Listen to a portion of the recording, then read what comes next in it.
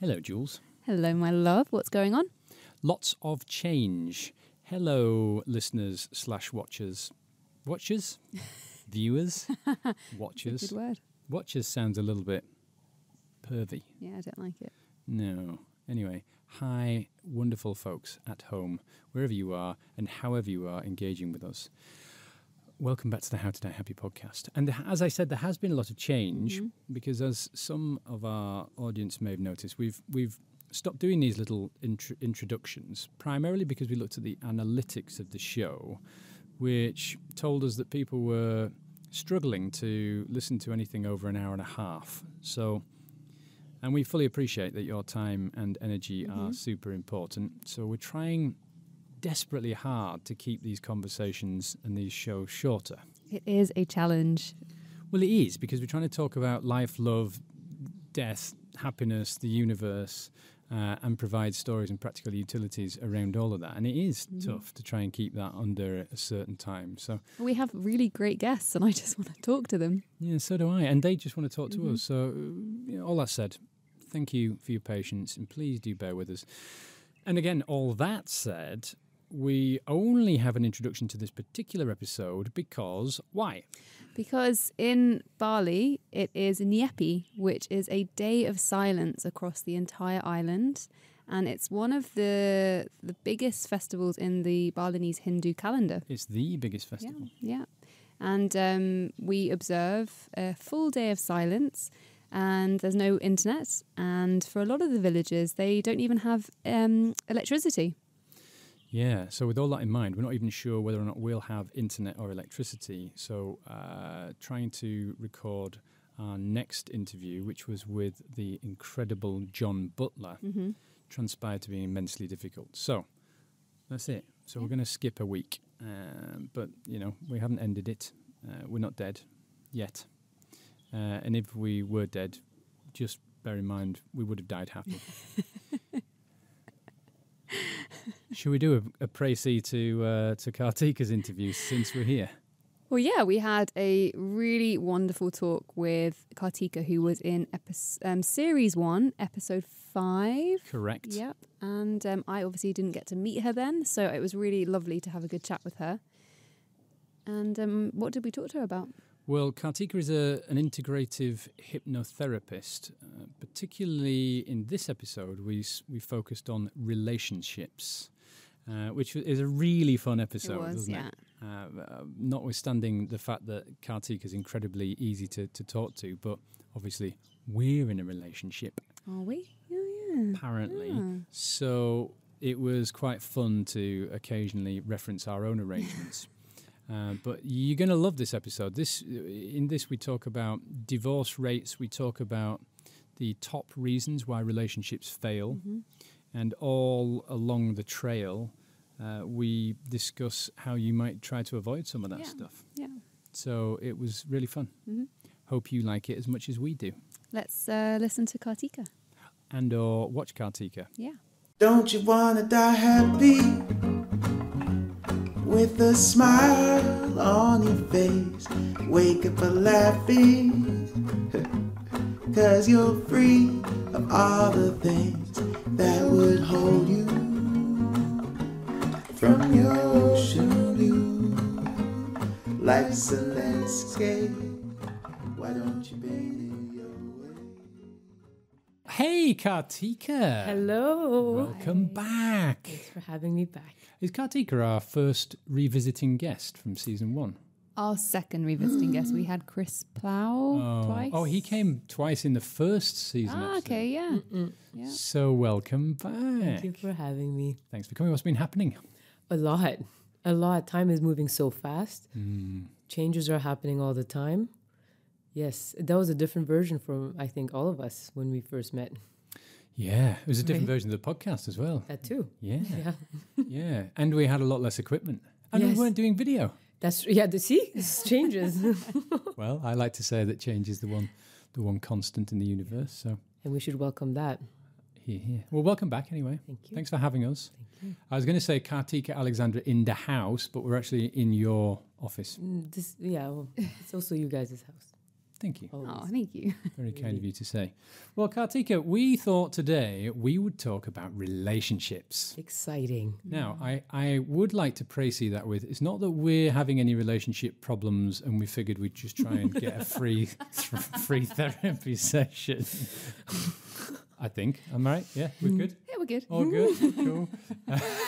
And I will do my best not to bring up anything as I ask questions and, give examples. Well, feel free. That's one of the nice dynamics, I think, of Jules being the co-host on the show now, because we do, we still share life. Yeah. I still wear my hat on my sleeve, and I usually tend to check with Jules now in advance of the episode. Do you mind if I say this, or do you mind if I say that? Because I just say anything. You actually would, wouldn't you? Yeah. Absolutely. But it's good. So, yeah. Well, so we're going to talk about relationships. Now, the first thing we thought we'd do, we would kick off discussing divorce. Just for a quick moment or so, because we did some research, didn't we? Just as a litmus test on what's happening in the world. And you've got some facts and figures, haven't you? I do. So, according to a British law firm, there was a 122% increase in divorce inquiries between July and October in 2020. And then some country statistics. 50% of marriages in the US end in divorce. 42% in the UK. 87% in Luxembourg. It's not going well in Luxembourg. 65% in Spain. And 18% in Malaysia. Like, why is this? I mean, it's big. It is. Do you have any stats about Finland, Norway? No, actually, we don't. Why? Why do you ask? That's quite interesting because there's a different discussion going around about masculine, feminine equality and how this deeply impacts the way and how we feel fulfilled in our relationships. And Norway and these kind of countries, they're very much about equality in every single way. And so there's different reasons that are being explained for those who are in Finland, Norway, versus those who are in places like the US and in Asia, of course, like in India and places like that. There's different cultural variables. That's a fair point. We didn't get older, that did we? I suppose also, excuse me, if you think about it, that was when? Middle of 2020? Yeah. COVID. Yeah, so this was lockdown, right? Totally. Did they have lockdown in Luxembourg? Small little place.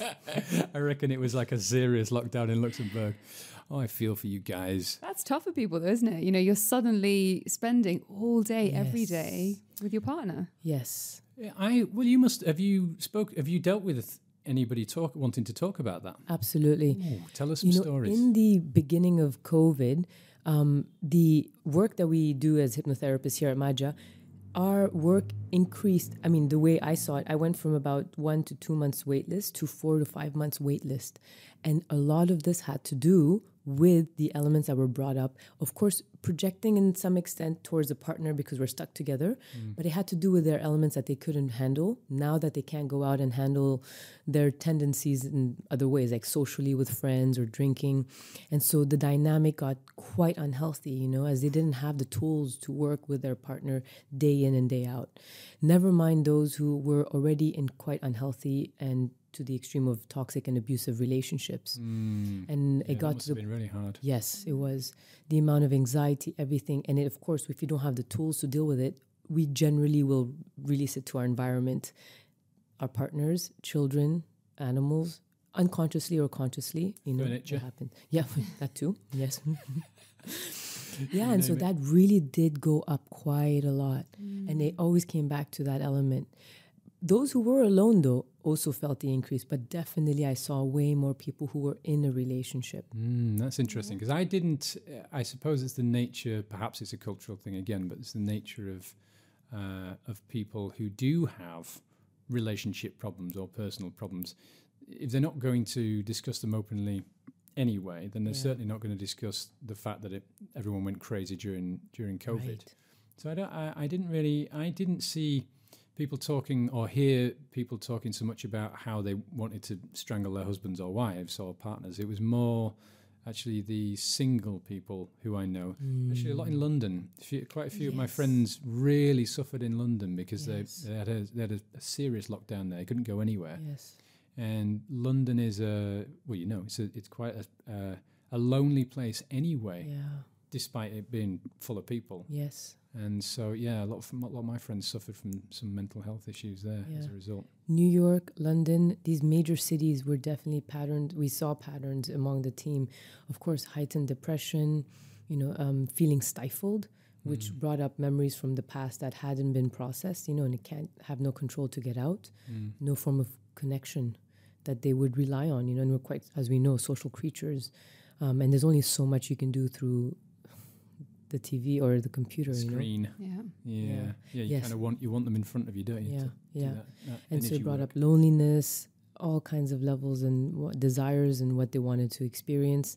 Yeah, it's fascinating, and it was very overwhelming for most people. You can imagine. I wonder. So on the one hand, obviously, it was bad for all of these relationships, but on the other hand, was it good? Did it actually? Did a load of pressure cookers pop and people finally say, oh, I need to list all the things I hate about you? Did that actually then air a lot of truths? Yeah, so you can then deal with it. And like that makes finally, sense. wow, hang on a minute, we've been married 20 years and you've never said that. Well, I've never had to stay in a house this long with you, you bastard. You can imagine that. Yeah. So talks had to be had, right?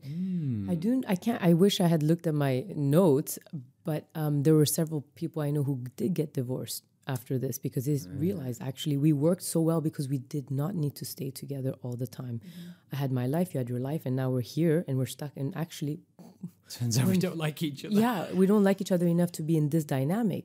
And what is life about? If this happens again, and so let's just go our own ways. Yeah. So there was quite a bit of that realizations that this is not the person I actually would like to be with, and now that there is a chance for me to feel that and see that and deal with it, I don't think it's going to work. By that rationale, it was freeing for some people. Yeah, of course, it's quite confronting. You have your whole system set up, and you don't know how long COVID is going to go for, and then now it's a whole life change.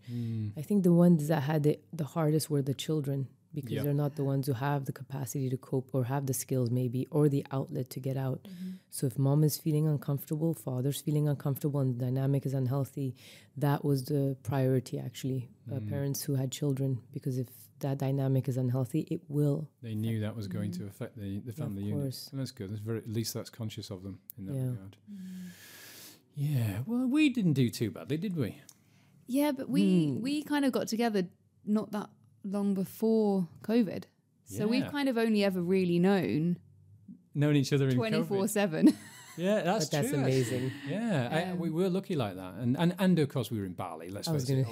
We've been in the bubble. We've been in the bubble. Granted, there have been some mandates here, but as we all know, it's not been anywhere near as severe. Yeah. And certainly we were in Sanur, in the house on the beach. Big house, big garden. We had space. Yeah. Amazing. Nobody was policing the beach. But it was also honeymoon period. Yeah. That truth. But then I still think we've done all right. We went to live in Turkey for 6 months, of course. I think I saw that on your Instagram. That's so wonderful. During COVID?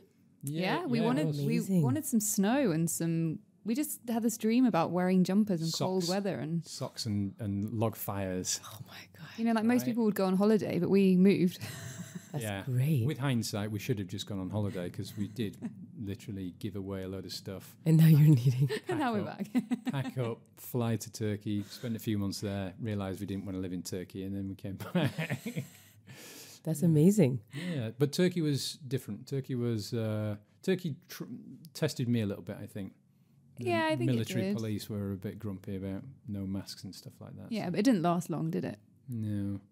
So I suppose I'm grateful for that because we were quite lucky, but obviously a lot of people were less so. But we also did some more research, didn't we, into some of the reasons. Is that right? Some of the reasons why relationships fail? There's some common reasons.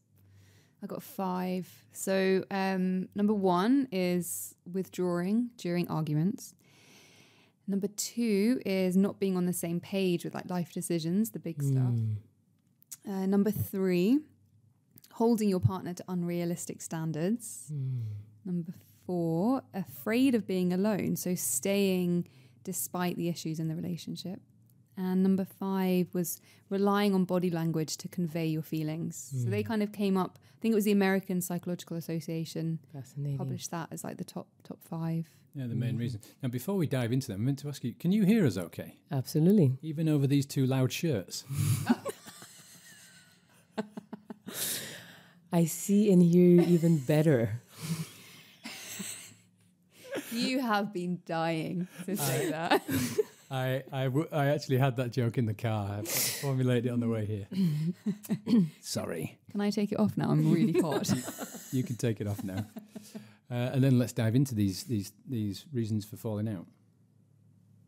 What was the first one? Withdrawing during arguments. Yeah. Is that internalization? Yes and yes, actually. But it can also be led by so many different reasons. Generally speaking, though, when someone is withdrawing, we have to see if this is a pattern that they've had their whole life.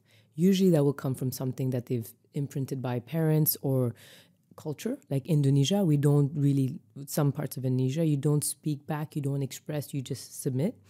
And so that can be considered withdrawing. So there's cultural elements to it. But generally, if you look at something that they've done their whole life, this will be something from childhood or culture or society.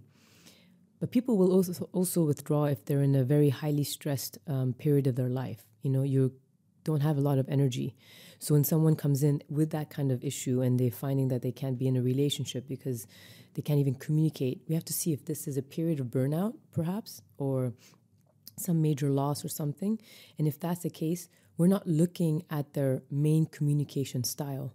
This is something that's happening only right now. But if it's something they've done all their relationships, you know, and they have blocks in their throats and all these kinds of things, then we're looking at something that's fundamentally been the way they tendency to be a communication pattern for their whole life. And of course, as I think you know already, if we cannot communicate, there is no vulnerability, intimacy, connection, and depth. Yeah. And ultimately, that will fizzle out if we can't maintain that depth with the communication. It's kind of the essence, isn't it? Yeah. I wonder, do you find it difficult to draw that out of some people?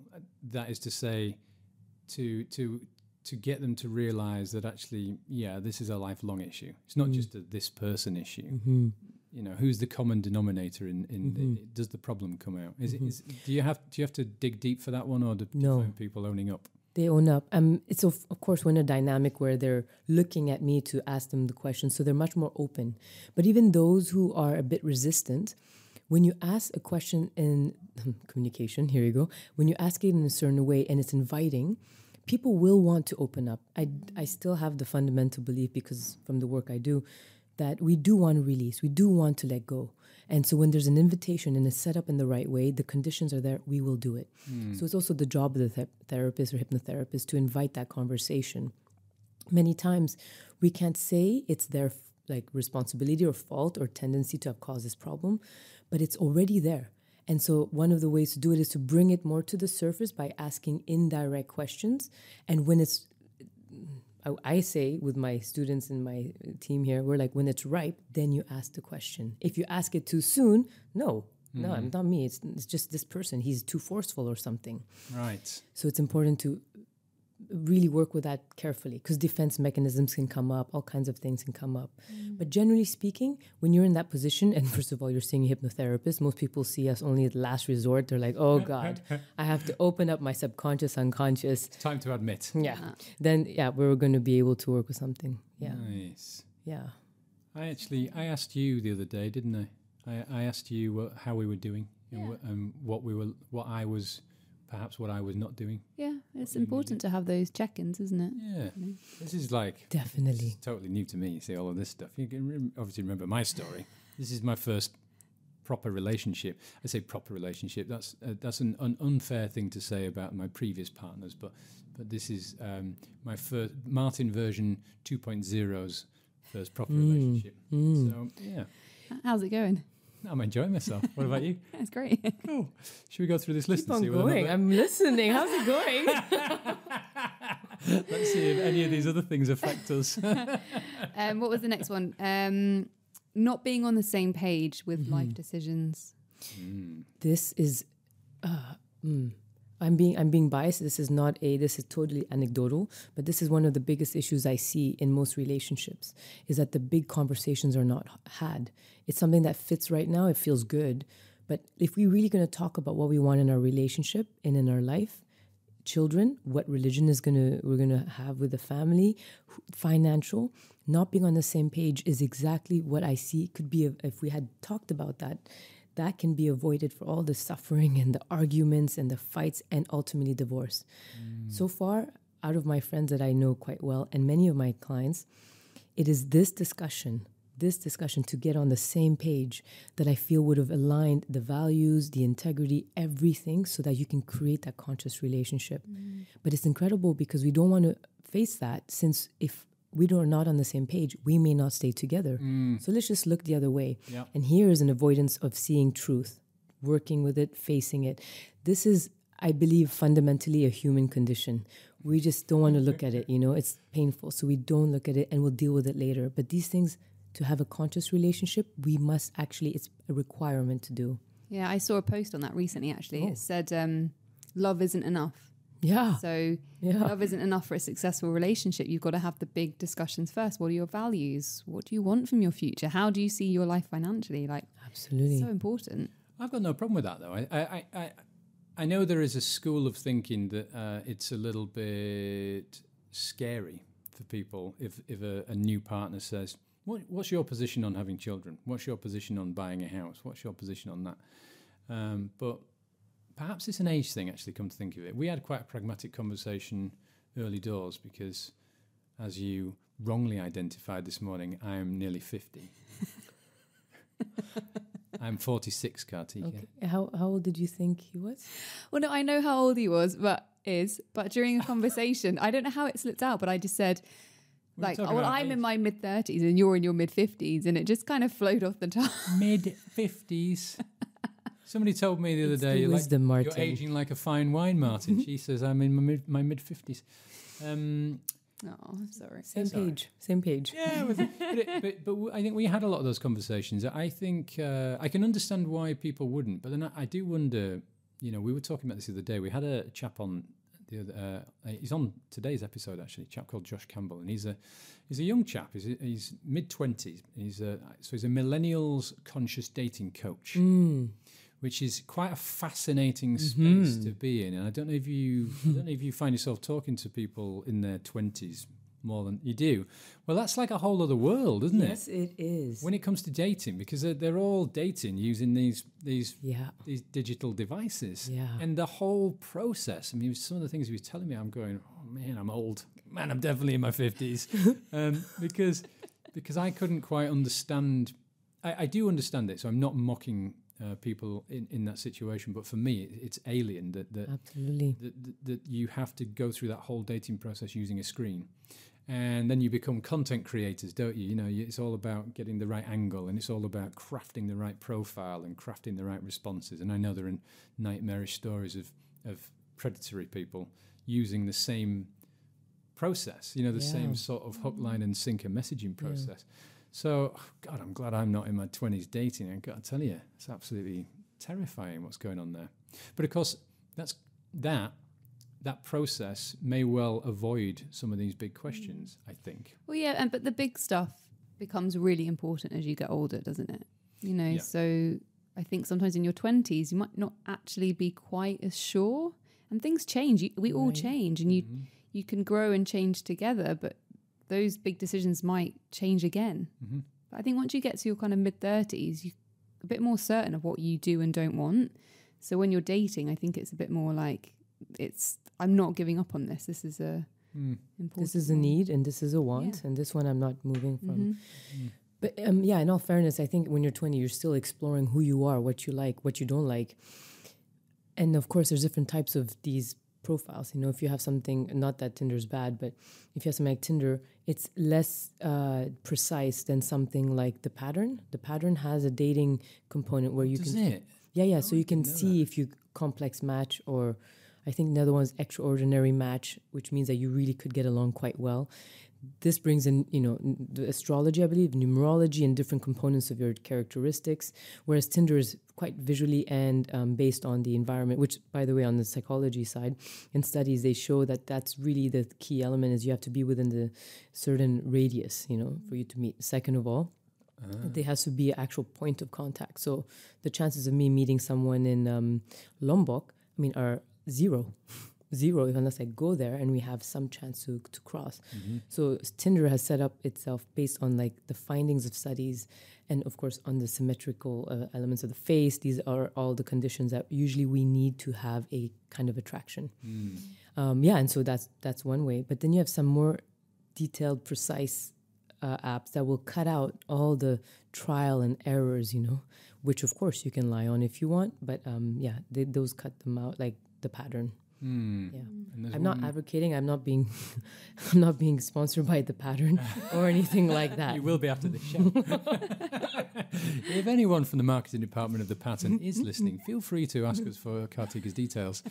The pattern. Actually, we should explain what the pattern is, because the pattern is an app which I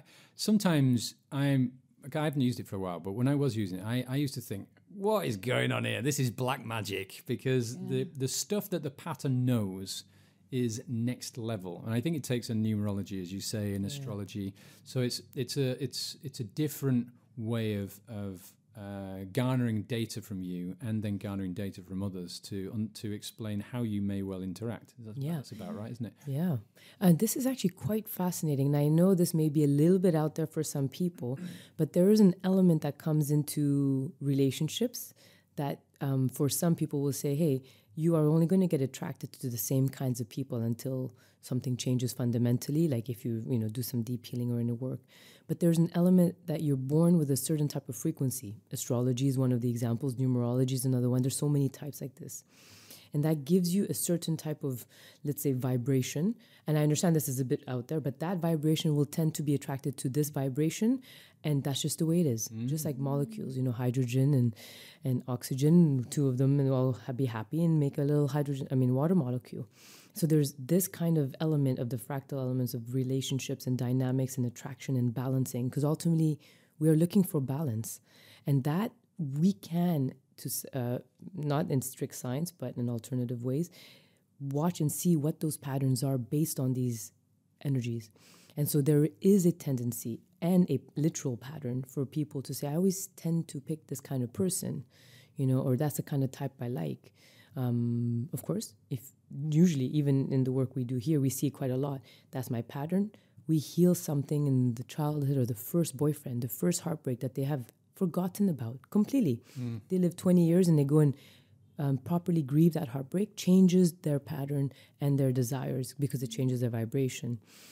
So there are ways we could see if this person, that's why in Chinese and Indian, they also look at these things before they have arranged marriages to see what's the suitability and compatibility. So the pattern itself, that the app itself, is doing something that Indians and Chinese and these traditions have been doing for so long. It's very clever. I don't know where it was designed, but it is very clever. Maybe we should check our suitability on the pattern. Yeah, we haven't done do that. It. Oh, no. Yes. Whatever it is, it is. Yeah, right? okay. Well, do you have to change if you've changed, you have to change your settings in a pattern? I can't remember, or is it? It's just your name and your birth date. Wowzers, trousers. Yeah. Okay. Well, the numbers don't lie. If it says I've got to leave, then I'm afraid I've got to go. Okay. It's been real. What's next on the... I'm not ready for that yet, so I'd love to see more of you both. Yeah, and well, maybe next time we meet for another session, we'll talk about our pattern. Yeah, we'll do it. Pattern findings. That'll be interesting. But also, just remember, everything is impermanent. What's next on the list, my love? So romantic. Holding your partner to unrealistic standards. Oh, yeah. Like That's being a big romantic. I don't think that's unrealistic. Thank you. Yeah. Sorry, Martin, I agree with her. It's okay. I bow to this. Yeah, that's a great one, right? A lot of the, I call them fantasies or dreams that we have. And when we uphold someone to that standard is because of the unprocessed trauma that we've had in the past. Trauma being small or big T trauma. we create these scenes and these ideas when we're in those states, and we latch onto them as a coping mechanism. Now, I know a lot of people may be upset with what I'm saying, but we have this unrealistic perspective of the world and ourselves. And of course, to face breaking that reality means we have to face the pain we haven't processed, and that's more painful. So we stay with that and we try to fit into this illusion that we've created. And that would be definitely along the lines. So as we, again, do the inner work or do the trauma release or whatever it is, we tend to be more in touch with reality as it is, and there's no unrealistic expectation. That being said, of course, we also have to learn the conscious knowledge, that someone who's grown up in Asia, again, back to culture, they have different tendencies in communication than a Russian, who are very direct. Indonesians are very passive. So we have those things. But yeah, that's really amazing to hear that. I actually I've felt that before many times. I suppose that's where it comes in, the communication again, and communicating your needs and knowing each other's needs and discussing what you both want. And if it's something that's unattainable, then that's where the issue is. But you might be able to compromise and help each other find those needs to find the balance. Yeah. Yes. And I'll just throw in the Buddhist perspective, and that is just don't have any expectations of anything. Yeah, well, that's true. Yeah, right. It's kind of, I suppose I was a tram smash of a partner in my 20s and 30s. I was a tornado, and not the sort of worst partner any woman could want. Although they did want me, unfortunately, because as I think we've discussed before, I was a narcissistic, Machiavellian, sneaky sort of charmer, I suppose, because I just wanted intimacy. But it was a perverse version of intimacy. Actually, I just wanted to cuddle. I was going about it all the wrong way. But I remember often being selected by women because I was a bad lad, or what's the other expression? Kind of that kind of naughty guy. They liked that. Yeah, bad boy. Bad boy, that's the expression. They liked that until such time as we were in some sort of a relationship, and then of course they didn't like that, and then they would try to change me. And I had a number of relationships like this where I remember even having the conversation, because I tend to do that. And they a couple of these women were staying with me in the hope that they could change me, convert me into, a nicer person. Mould you into the perfect partner. Exactly. And of course they couldn't, unfortunately. So I apologise profusely to all of you for the actions of Martin version 1.0. But ultimately, I had to do that work, didn't I? But this is something where I was talking to Josh the other day about. We must accept co-responsibility in these arrangements as well. So Martin was Martin, and he was a tram smash, and it should have come with some sort of a public health warning. Sometimes did, in fact, but actually that was attractive to some people. But at the same time, the other person in that relationship who is trying to do the changing, I think, needs to accept responsibility. You shouldn't want to do that. Well, and also what's going on with their pattern that they want to go for the bad boy or the narcissist tendencies. It does pull in a certain type of person, I think. 100%. Yeah, so this is quite a hot topic, right? I mean, especially last year, the narcissist, the toxic, the narcissist gaslighting. It's not that it's not important, but it's definitely become very big right now. Everyone's using those words and maybe doing it too much, actually, and applying that in so many ways. But that being said, again, it may upset some people, but when someone comes to me and they say very rarely does someone come to do inner healing work as a full-blown narcissist. Those are not the people who think they need help. But when those people come and they have the awareness, that's one thing. But the women or the men who have been in a toxic relationship that they consider narcissistic, it is generally more than not the case that we have to look at what has even allowed you to be attracted to this. Because if you have the fundamental understanding of what's healthy and unhealthy, or you know what feels good as a woman or as a man, masculine, feminine, whichever way you want to go with it, you can identify that this is not making me feel good. Anxiety, worry, nervousness, attachment. And so generally we have that awareness. Now, if you don't have that, usually we have to look at something in the past. Now, before everybody hates me because I'm saying that we have to look at that and it's always your fault, and I have to say that there are some people who just did not understand that what a healthy relationship is. They didn't have the imprint. So they didn't have the fundamentals, of that. No one taught them, or they never saw that imprint. So there are people like that who just, unfortunately, were vulnerable at that time, and that's what happened.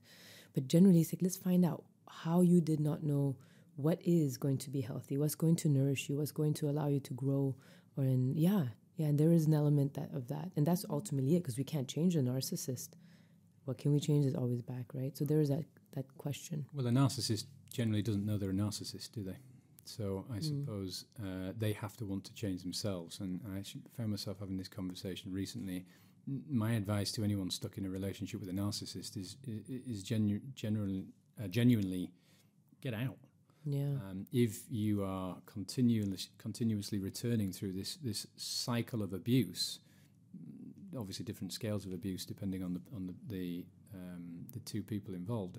Why? Why are you putting yourself through it? It's, and again, that's that. I think that's that want to change someone. Well, you just can't change them. The best thing, unless they're fully willing to accept responsibility. Okay, you're right. Actually, I have got a problem.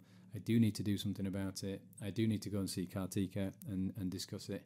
I just think it's a real, it's a bad idea, and it's a loop. It's a toxic loop. That's definitely the advice. Get out.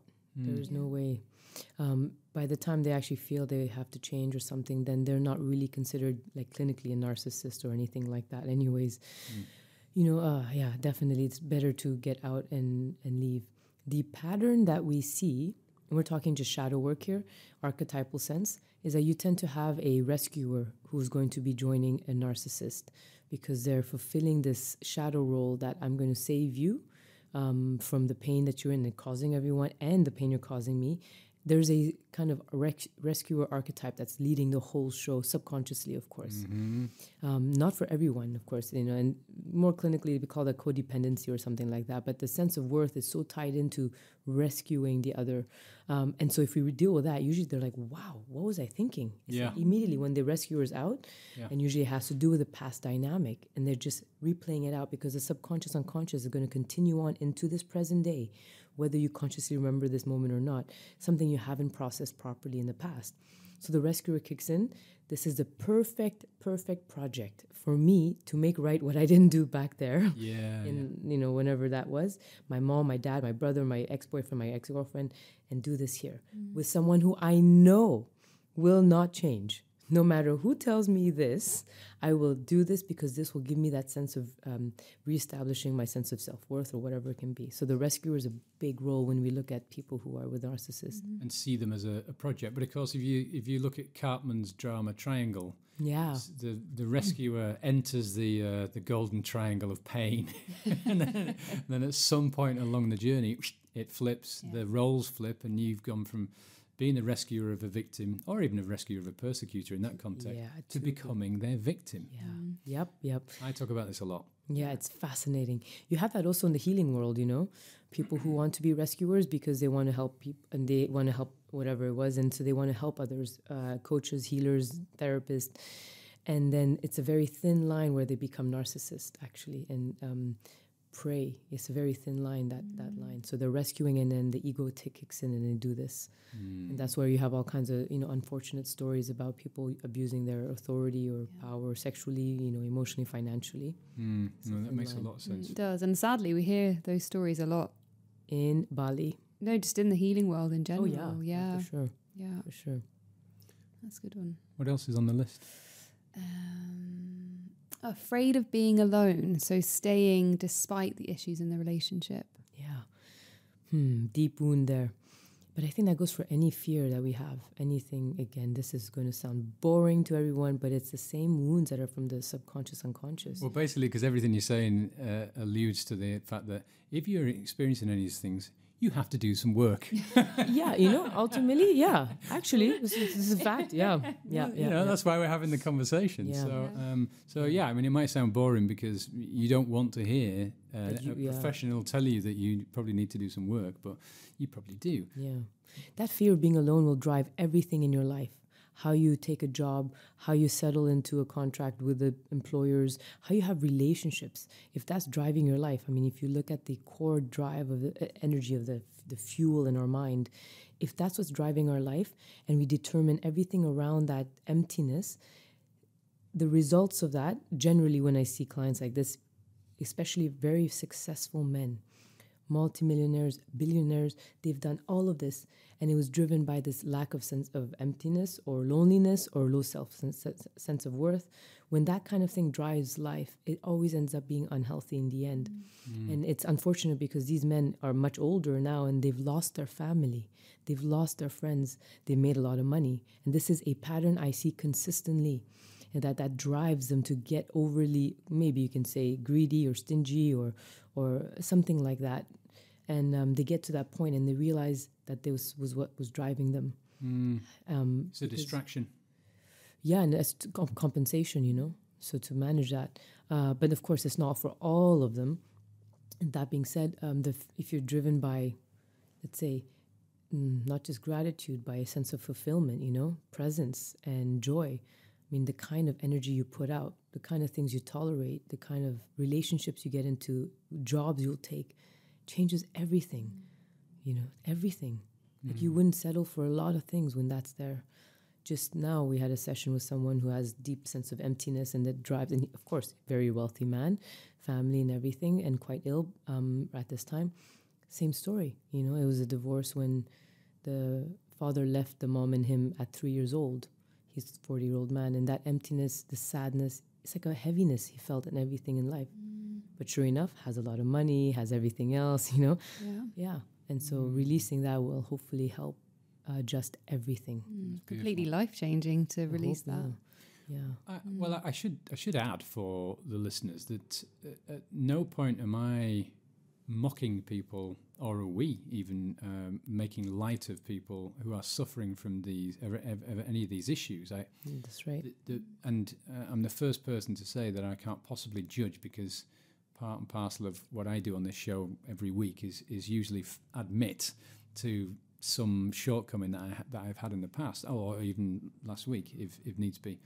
So the point is that it's okay to admit that you have these problems. And I think this probably stems back to the stigma of people admitting that they're having some mental health issues, and the stigma of being seen as weak, perhaps, emotionally weak, mentally weak, in a world where quite clearly we have so many pressures on us to stay and stand strong. Yeah. But the reality is, all of this stuff on this list is like human traits, isn't it? Well, yeah, we all... None of us are super... We don't have the superpowers to just avoid all of this. No, we've all got parts of us to heal. Exactly. And that's one of the main reasons we talk about this. But, you know, we didn't all get off scot-free. We've all got something in there that we need to work through. And just being aware of it, that's the first step, isn't it? That is it. And actually, it's normal. It's actually normal. This is all normal. The frustrations, the struggles, this is all normal. I mean, of course, if you're dealing with it every day and you're working with clients all the time, it becomes normal, but it's actually very normal. It is. There is nothing at all. And I have to say, maybe before, when I first started on my journey, maybe even before I was a hypnotherapist, I never even would have admitted that I had an issue. In fact, I had no idea that I had trapped anger. My very dear friend, Luke Hancock, we were in Kyoto, and he was like, you know, Kartika, you may have an anger issue. I was 19, I think. We're bicycling up, and he's like, you may have an anger issue because based on this one book I was reading, this signs whatever something, and I was like, I don't have a fucking anger issue. Who the fuck? Like, I went all out, and he looked at me, and we're on the bike, and I was like, seriously, why the fuck? And I went all out, and I remember looking back, and I had no awareness that was already a sign of it. Yeah, that's an anger issue right there. Right there. So anyways, of course, and I went to see one of my teachers, and he became a long-time teacher, and he looked at me, he said, you have to go into your bones and heal your bones, because this is Pa'marta'ada. You know, I mean, what do you do with that? I don't know what you mean, go in my bones. But the point of that was more so because the anger was trapped there. To make a point of this is that when anyone would have told me this, I would be like, no way. Sure enough, fast forward 15 years. Gone. Wow. And, you know, it's incredible. Now it's all normal. And it's not that it's okay to have painful experiences and all that, that it's all, this is fine, you're fine, even suicidal ideation, but it's quite normal, we really are under a lot of stress. When you're under a lot of stress, these things happen, you feel lonely, you're driven by that. And of course, and this even goes for the narcissists, by the way, a lot of this stuff happens in the formative years. A lot of these traumas occur when it definitely wasn't your fault. You might have been 4, you might have been 2, you might have been in the womb. Totally. And I something I'm always quite keen to point out. I was having a conversation about narcissists in particular on the last episode, and the point I was trying to make was it might be difficult for you to feel for them, especially if you're a victim of narcissism. But just as an aside, do try to remember that they were a victim of something first. Yeah, absolutely. It doesn't make it all right, but it might actually help you process it, because a lot of victims of narcissism and gaslighting and people who can't communicate in general, you do find yourself questioning yourself, don't you? You do think, what am I doing wrong? I'm really trying to do this. I'm trying to make this relationship work, but I can't. And so you find yourself questioning yourself. Well, try not to. I think that's healthy, but don't lay the blame at your own door, but then also try to remember that they were victims of something. Yes. Perhaps it's neglect, perhaps it's abuse. Yes. It's a big T or a little t, as you said earlier on. So, in that regard, none of it's our fault. Some of it is definitely not our fault. It's always our responsibility, but definitely we can't be accountable for things under the years of 7, even onwards, Yeah. Like some of the things that unfolded even during COVID, this losing your job and all that stuff that brings up a lot of things that are external events that took place, Out of your hands. All that said, we do have a responsibility to fix it. Yes. Yeah. I think that's something we it. can all agree on. What's the last point of the reason why people fall out? Relying on body language to convey feelings. Well, I mean, we're not mind readers, are we? Why not? I don't know. Can we talk about that for a moment? Because I'm really more about body language than always what's just being said. Again, I'm so sorry, guys, but like in Japan and in Asia, we look at body language to really identify what's being said. And we also rely on tonation, right, more than anything. So, and so I really look for body, but again, I'm doing that because I'm looking to see what's really being said. Oh, I'm fine, and like the shrug is all good, smile versus like, I'm fine. Yeah, So but of course you have to listen to the words too. I get that as well. I think I find that one a funny one. Yeah, relying on it. I suppose there's got to be a balance. You have to communicate your feelings, but I think it's obviously not for everybody, but it's generally I find it easy to read the way someone says something or the way their body reacts as they say it, and you're like, okay, that what you just did does not align with what you just said. Doesn't match. Your energy doesn't match. None of it matches. But you have good awareness. And you're also a woman. Yeah, that's true. Yes. You're a woman with good awareness. Yeah, so you've got like the double intuition bonus. Yeah. Because I think it's fair to say that a lot of this does come down to a lack of awareness, doesn't it? Either self-awareness or empathy or care or concern for others around them.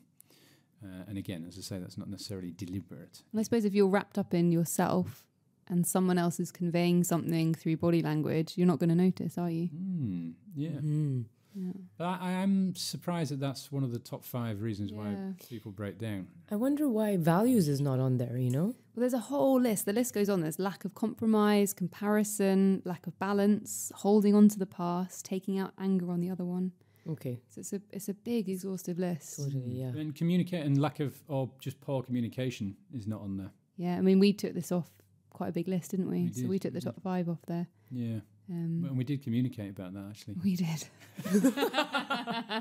I was having a really bad memory on that list. Is one of your partners having? I don't know what's going on with me. I've had to start. We're drinking chicory infused with reishi, lion's. No, it's reishi and chaga, and then I put lion's mane in it for your little brain. Yeah, my brain. I don't mean little brain. Wow, that guy in his 50s with It's really the coming tiny out today, isn't it? in the tiny brain. Yeah, I mean, I do encourage you to say what you think. So yeah, I don't know what's going on. My brain's sort of leaking out my ears in some way. But then I have the balance because I've got patience. So I suppose you're forgetting things and I'm patient. So it kind of I forget things. You remember them. Match made in heaven. I have a memory like an elephant. I don't forget anything, which isn't always great, is it? No, I'm happy about it. So far, so good. It does work as a balance. I get that criticism from my partners, like when I'm with one of them. I don't do many, All of them. all at once. They're like, how do you remember 4 months ago at that one dinner when I said, and I have really just I can really recall that sentence the way it was said with the body language. I can't believe you remembered that I said that. Well, I'm really sorry to show a mirror. Yeah. But yes, you did say that. Yeah. How did I happy? Yeah. Well, what's next?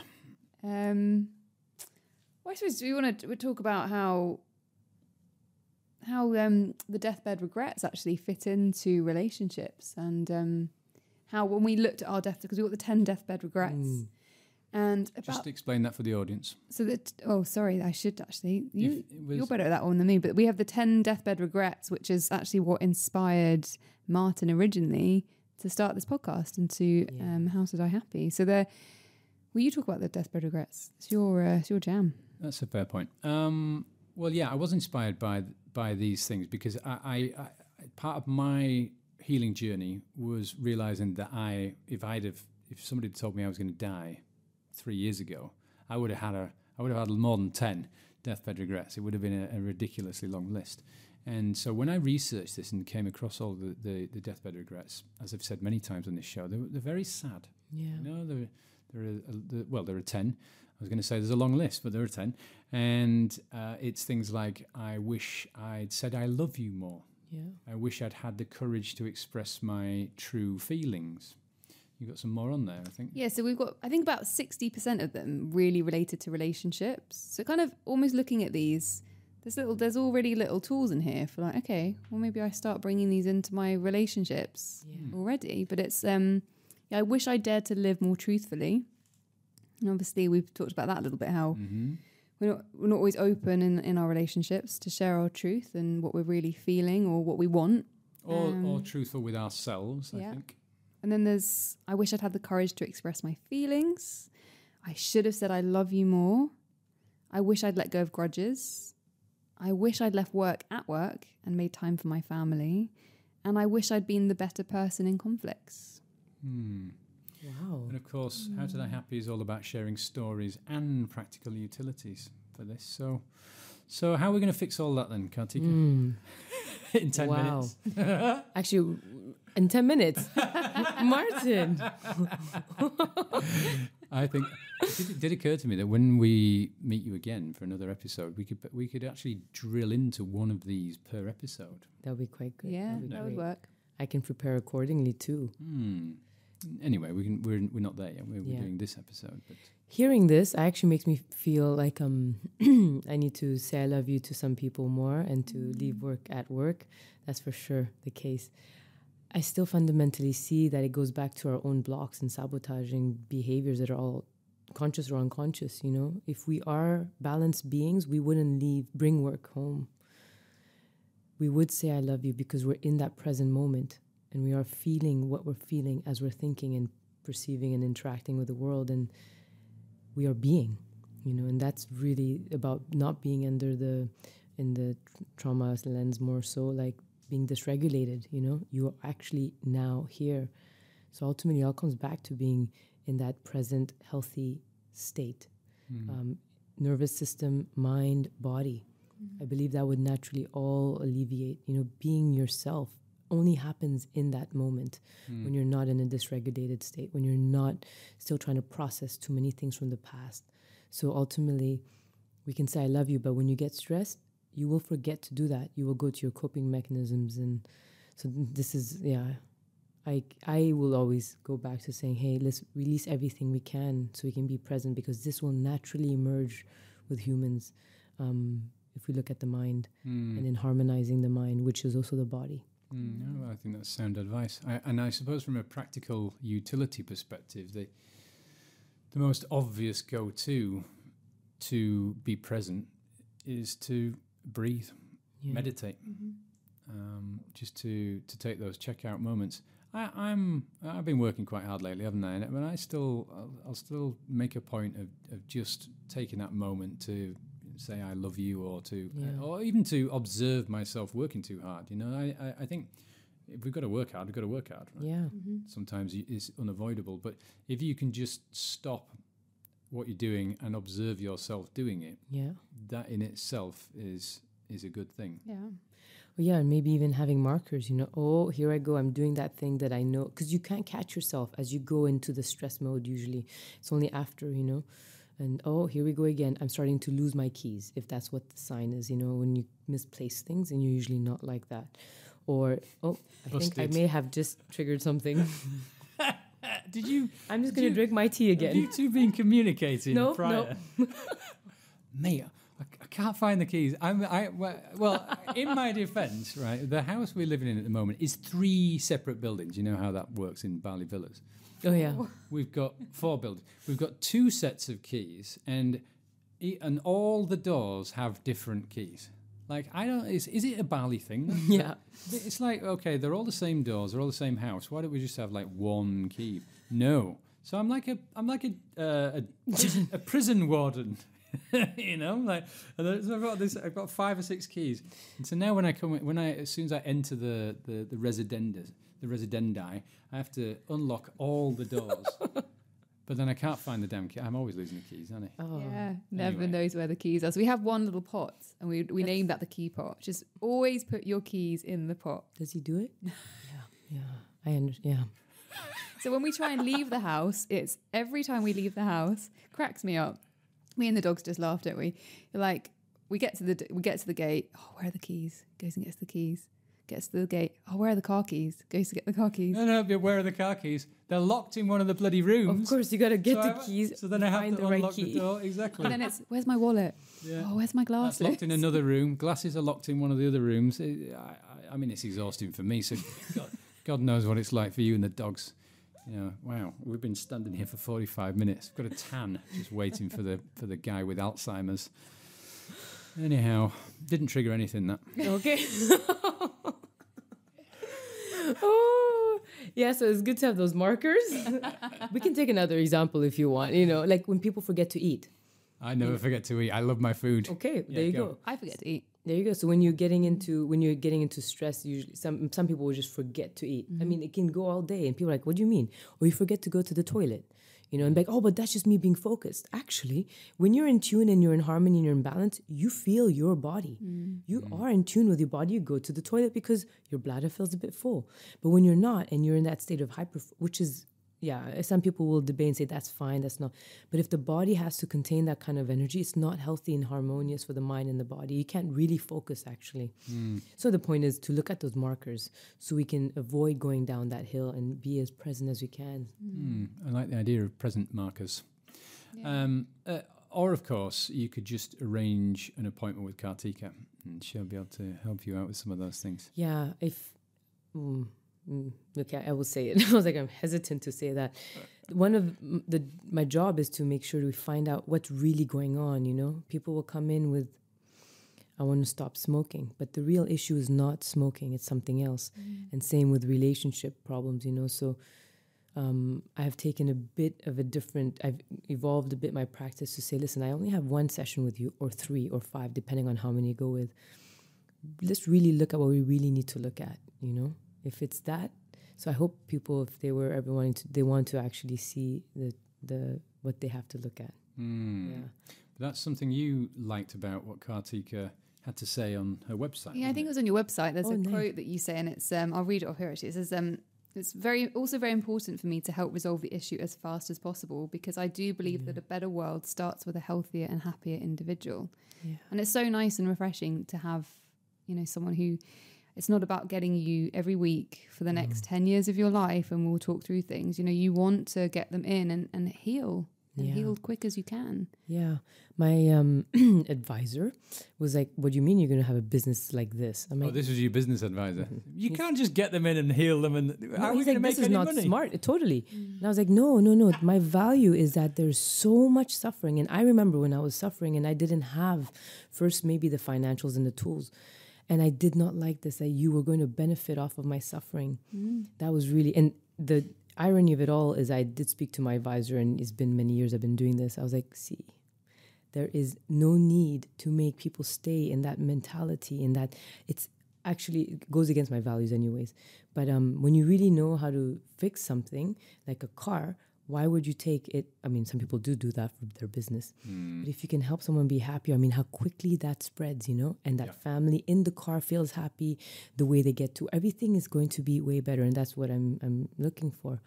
Yeah. Well, I notwithstanding really love that, the fact that you do that means that people like me refer lots of people to you and say, literally one session changed my life. And I Thank think you, that's... Martin. Thank you. Thank you. Yeah, I mean, no, thank you. So, and I have sent a few people your way for that reason. Actually, that leads us on to a question. So, you may recall we have a segment on the show called "Be My Guest." Yes. Most of the time, people do record questions. Amazing. And we've got one for you. Amazing. Be my guest. Let's talk, my friend. Let's talk, my friend. This is not. Thank you, Dwayne. Hi, Kartika. This is Kate calling in from Boston, Massachusetts. I'm so excited that you're back for a second episode because I absolutely loved your first one to the point where I started looking up psychotherapists in my area to make an appointment. Nice. I was wondering if you had any recommendations for someone who is interested in psychotherapy as far as what to look for in a psychotherapist when they're weighing out options, and what to expect for your first session, as well as how to mentally prepare for your first session. Thanks so much. Bye. Wow, thanks, Kate. Yeah, thank you. Now, psychotherapy or hypnotherapy or both? I think 'Cause I do both. I think she means probably both, but Yeah. I think probably leaning towards hypnotherapy because she would have heard us specifically discussing Yeah. the nuances between. Yeah, and also I did mention the type of hypnotherapy I do involve psychotherapy, so that can get confusing. But I'll speak to answer actually both. One of the first things you want to do is the person you're going to meet and work with to do this inner work, you really want to be able to connect with them. Forget credentials. And I'm saying that's important to make sure you have the foundation to start with.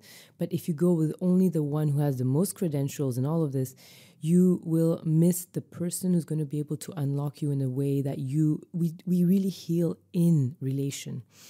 And a lot of the studies even show that if you do EMDR or CBT or these kinds of, very commonly and successful and effective techniques, they all have the same success rate. It's the therapist's usage and how they use these techniques that was going to be what was going to be the magic element.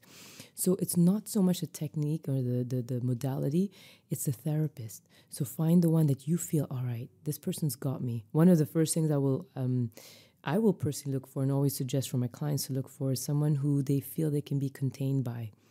If you're talking about some kind of pain you went through and they're flinching and crying and they're not able to contain this, they're getting dysregulated, I would walk out. And I say this flat because you don't have a lot of time, maybe you don't have a lot of money, don't waste your energy there. If this person can contain the process that you're going to need to go through and still be present, not dissociate and detach. So there's a fine line of being too emotional and too cold. Right there, still staying in the human contact, in that space. That will be what heals us the most. This is why many people in Bali, the healers, they don't have formal education, but they do phenomenal work because of their capacity to be present in that moment of releasing. It's not the same as hypnotherapy and psychotherapy. We all have our different processes, but the therapist matters the most. How do you feel with them?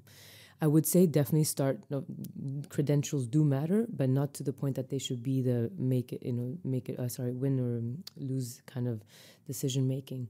The feeling, how do they relate to the story, or how do they respond to the stories that you're sharing, the topic? It can help definitely to find someone who's an expert or professional in the topic you want to address. For example, if someone wants to come in for eating disorders versus a phobia of a frog, we're looking at totally different elements here and processes. So it can help to have that. But still, even if you wanted to address frog phobia or eating disorders, the therapist matters there. And references, like what's the word of mouth going around about this person? That will be really key, really important, more than anything, more than advertising, anything. So how would you advise someone who wasn't sure what they needed? That is to say, do I need a hypnotherapist? Do I need a psychotherapist? Do I need a counsellor? Because or do I need a coach? It's quite a turgid Generally, space coaches and not counselors, not all, but coaches and counselors will look to the future. They don't look in the past. So psychotherapy, some clinical psychologists and these things and hypnotherapy look at the past. So you have to see where you want to go. Now, if you want to build a future and have the conscious tools to go there, you need a coach or a counselor, these kinds of things to support you. But when it's time to go into the past, that's where these other ones come in. And even in hypnotherapy, we have hypnotherapy that is focused on the future. So good programming, good positive suggestions, like financial abundance, health, all these things. That's a type of, it's called clinical hypnosis. It's, about an hour long. Versus regression, or the kind of work I do, going into the past to find out what's happened there, to release it so we can be more present now. So even within there's nuance. Things we have to look at. Yeah. And for the listeners who haven't listened to the first episode that Kartika did with us, which was episode 5, that was very much discussing hypnotherapy and my experience of hypnotherapy with you, and that was all about regression, wasn't it? Yeah. But not to repeat the episode, but I originally went to Kartika to believing I was fully healed. Everything's fine. I've done ayahuasca and some yoga. Everything's good. And I wanted to access a memory for a book I was writing. And wowzers, trousers, we opened a can of worms in a good way, because then we put the worms back in as well, didn't we? So that was very much regression. That's probably the point of difference. So I suppose the other response to Kate is, what do you feel that you tell me, I'm not sure, but what do you feel that you need to address? I'm going to speak only for my type of hypnotherapy. Really don't bother coming to see us unless you have an actual problem. If you're looking to just explore, and so some people come and say, hey, I want to do a past life regression.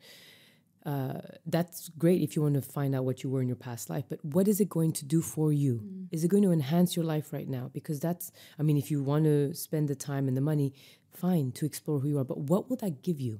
And I say this because people will do that in a sense of desire to understand who they are, but also if it's driven by ego, you're just going to continue to maybe even recreate a scene that may not have happened because your ego wants to have a story or something to hold on to.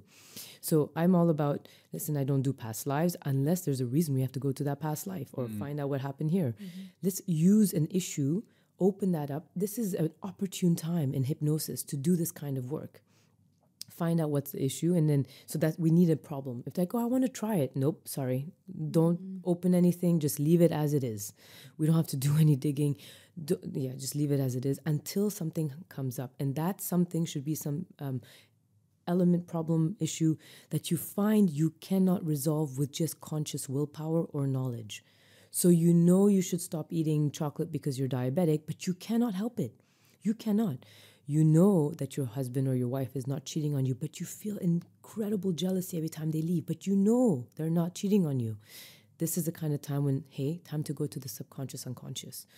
So if conscious knowledge and conscious willpower is not helping you here, subconscious, unconscious time, that's when it's good to see a hypnotherapist. Otherwise, or in the way I do it. Now, if you want clinical hypnosis to get good programs in, absolutely. Plenty online you can find. Download them, listen to those audios.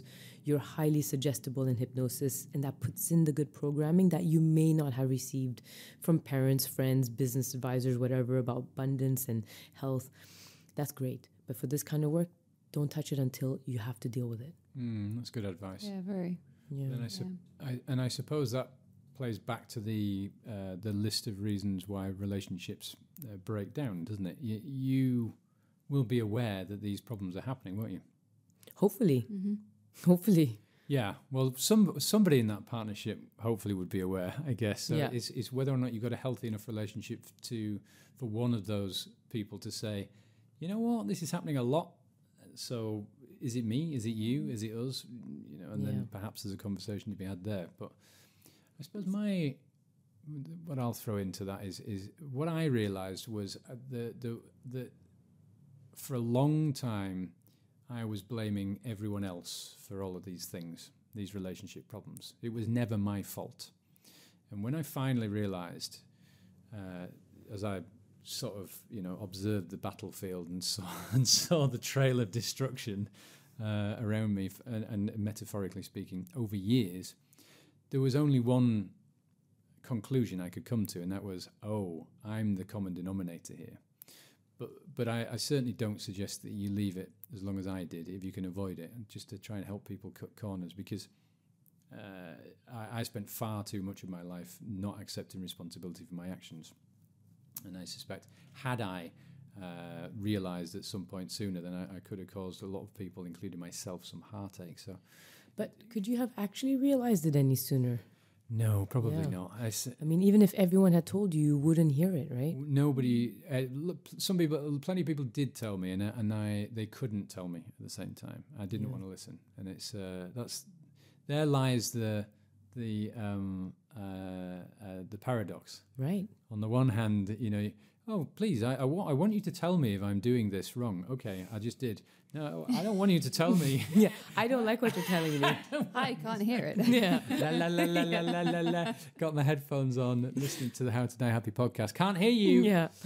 Everything happens at the right time and when you're ready to deal with it, doesn't it? Can't be any sooner. That's true. But then at the same time, what are your collective feelings then about what we're doing here? Trying to plant seeds. Is that not offering the opportunity to shave a few corners? Yeah, well, of course. So this is the same thing with anyone actually. You say something, it just could be the seed planted. And then, of course, it can grow if we nourish that seed over and over and over and over, even if we're irritating and annoying, but it gets there. I agree with you.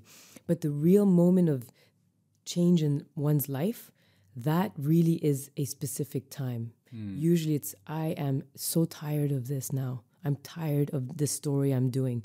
That's really only when it will change. Or, I mentioned this in the first podcast, or there's a massive change in our life, like a death or loss, or something that will forcefully rip open everything, that will create, like COVID will do that, for example.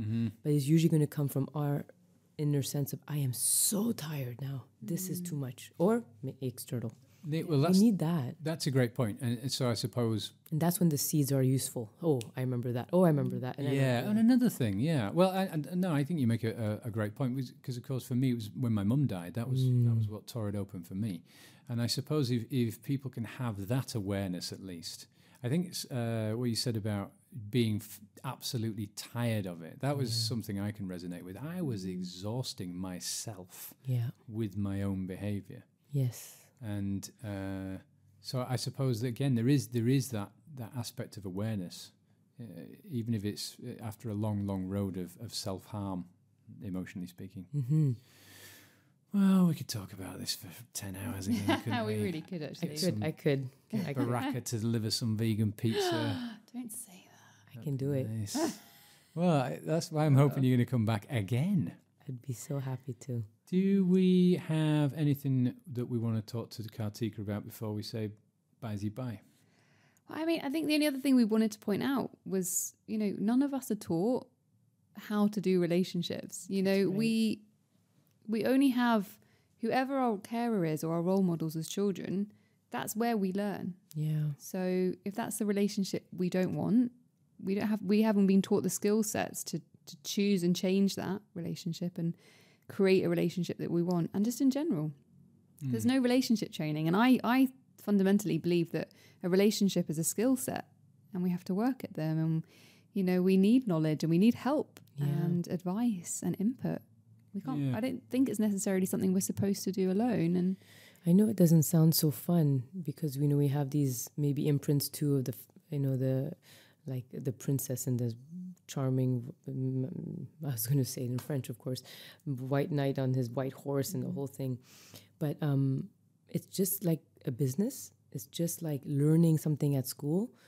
We actually have to learn. We have to sit down and read those books or knowledge and have the teachers to go through that, because we would do that for a vacation, We go on a vacation. You look at the hotels. You get reviews. You find out which areas. I mean, why would we not do that when we're going to construct like an experience of our life with our intimate partner? And to not have that and the frustration that people feel thinking it's them, but it's actually not. We don't have the tools. We don't get taught this. And never mind societal standards, like some of the older ways that work now don't work. And they're still being taught. So we really have to do that all ourselves every time. Do you think it's getting better? Do you think that actually the education is improving for people in mental health, or do you think it's actually we're moving away from that, further away from that, with more digital distractions and this sort of hacking, the idea of life hacking? Yeah. Is it okay if I say both? Yeah. Because the amazing thing about the internet is we can get everything, I mean, YouTube and mental health and all of this, it's all accessible. It's amazing. People, some of my clients found another teacher of mine and it changed their life because now they understand trauma healing and all that stuff because of one YouTube video. Yeah. And it helped them understand that. And then, of course, with everything, just like food, just like, again, it's not comparable in terms of, but with like guns and money, knowledge is the same, right? It can go both ways, misused and abused, or you can use it for the good reasons. True. Or I suppose misused in as much as we might, because we have this new generation who's interested in life hacking. Yeah. I've worked that out. I've watched a 45-minute YouTube video on it. I'm healed. I understand that trait now. It's fine. On to the next one. But I suppose, I completely agree. We are incredibly, what a fascinating and amazing time for us to be alive. it is interesting. To witness this huge ocean, endless ocean of content that offers all of these healing opportunities for people, and this information is phenomenal, isn't it? I mean, I didn't have it in the 80s. Right. Nearly said 60s. It's amazing. Yeah, the hacking part is quite interesting. The Auric ring? People have these rings. They, I've heard of that. Yeah, they measures everything, your biometrics and everything, all that stuff. And so they'll come in. These are the types of clients who are in their early 20s to 28. They love this stuff. They love it. They love to make sure it's working, the stats and everything, which is great. But they're also the ones who were like, I want this done now. Yes, exactly. So one of my teachers calls it the microwave generation. You had to boil hot water back in the day, and you had to be patient. You learn that. Now it's push a button, 3 seconds, done, Yeah. So they come in and they're like, I want this done now. I'm like, no. That's not how healing works. So as much as you love all of this stuff, you're still a human with a mind and a process that has to be engaged in. So as much as you want to do this, no. Yeah. And of course, I still like to say, we like to speed it up, but 3 hours, we can't do it no. The mind works in a certain way, and this we haven't hacked fully yet. There's still a process. But yeah, so they wear these rings and they observe it after the session. I actually love it. It's really quite fun. They see the changes from the hypnotherapy or the stuff that they do here, and it's super fun. Wow. And it's only these guys I actually thought about. I'm like, these guys are the ones who want to know that this is helping. If it's not, results. Yeah, so they can see their heart rate, the baseline go down. This is fascinating. Never in the older generation would this have ever happened.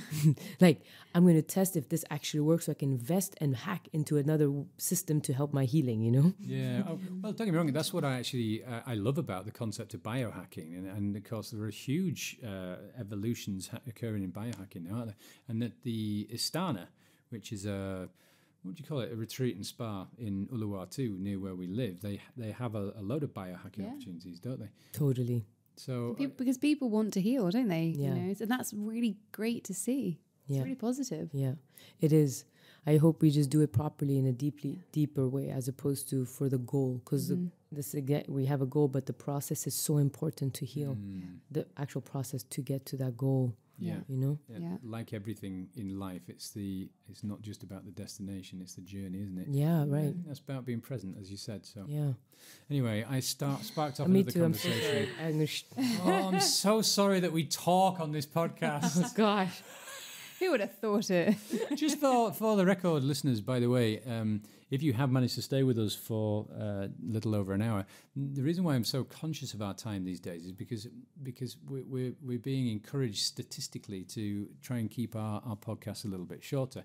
But you know what? Send us a message if you think that's nonsense. If you would rather hear us talking for an hour and 45 minutes, let us know. Because if you don't communicate, then we will have to assume and read your body language. Yeah, and now we have video. You can read my body language, so I suppose there is that. But And then the expectations won't be met. We won't be on the same page. Exactly. Well, we won't have the same goals, will we? Amazing. I love it. Thanks, Kartika. Lovely to speak to you again. Thank you, Martin. Thank you so much for having me back. Thank you so much, Kartika. We'll see you soon. Thank you.